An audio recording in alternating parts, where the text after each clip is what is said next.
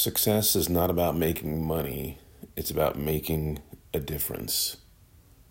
Unknown.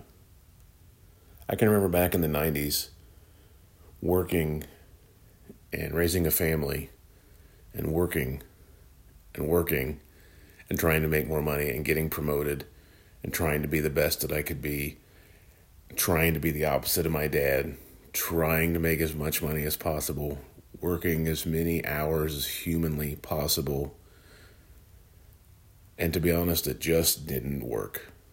I did make some money. In fact, I made really good money for the day, but I wasn't home.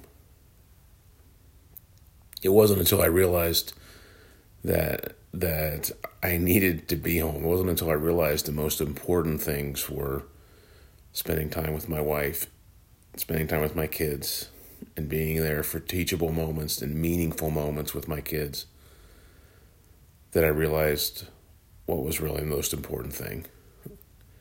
I wasn't making a difference in those times. And it wasn't until I realized my error that I started making a difference. Money was definitely not the most important thing. So my thought for you today is, what's motivating you today? Is it simply to make money? Or do you have an opportunity to make a difference in somebody's life?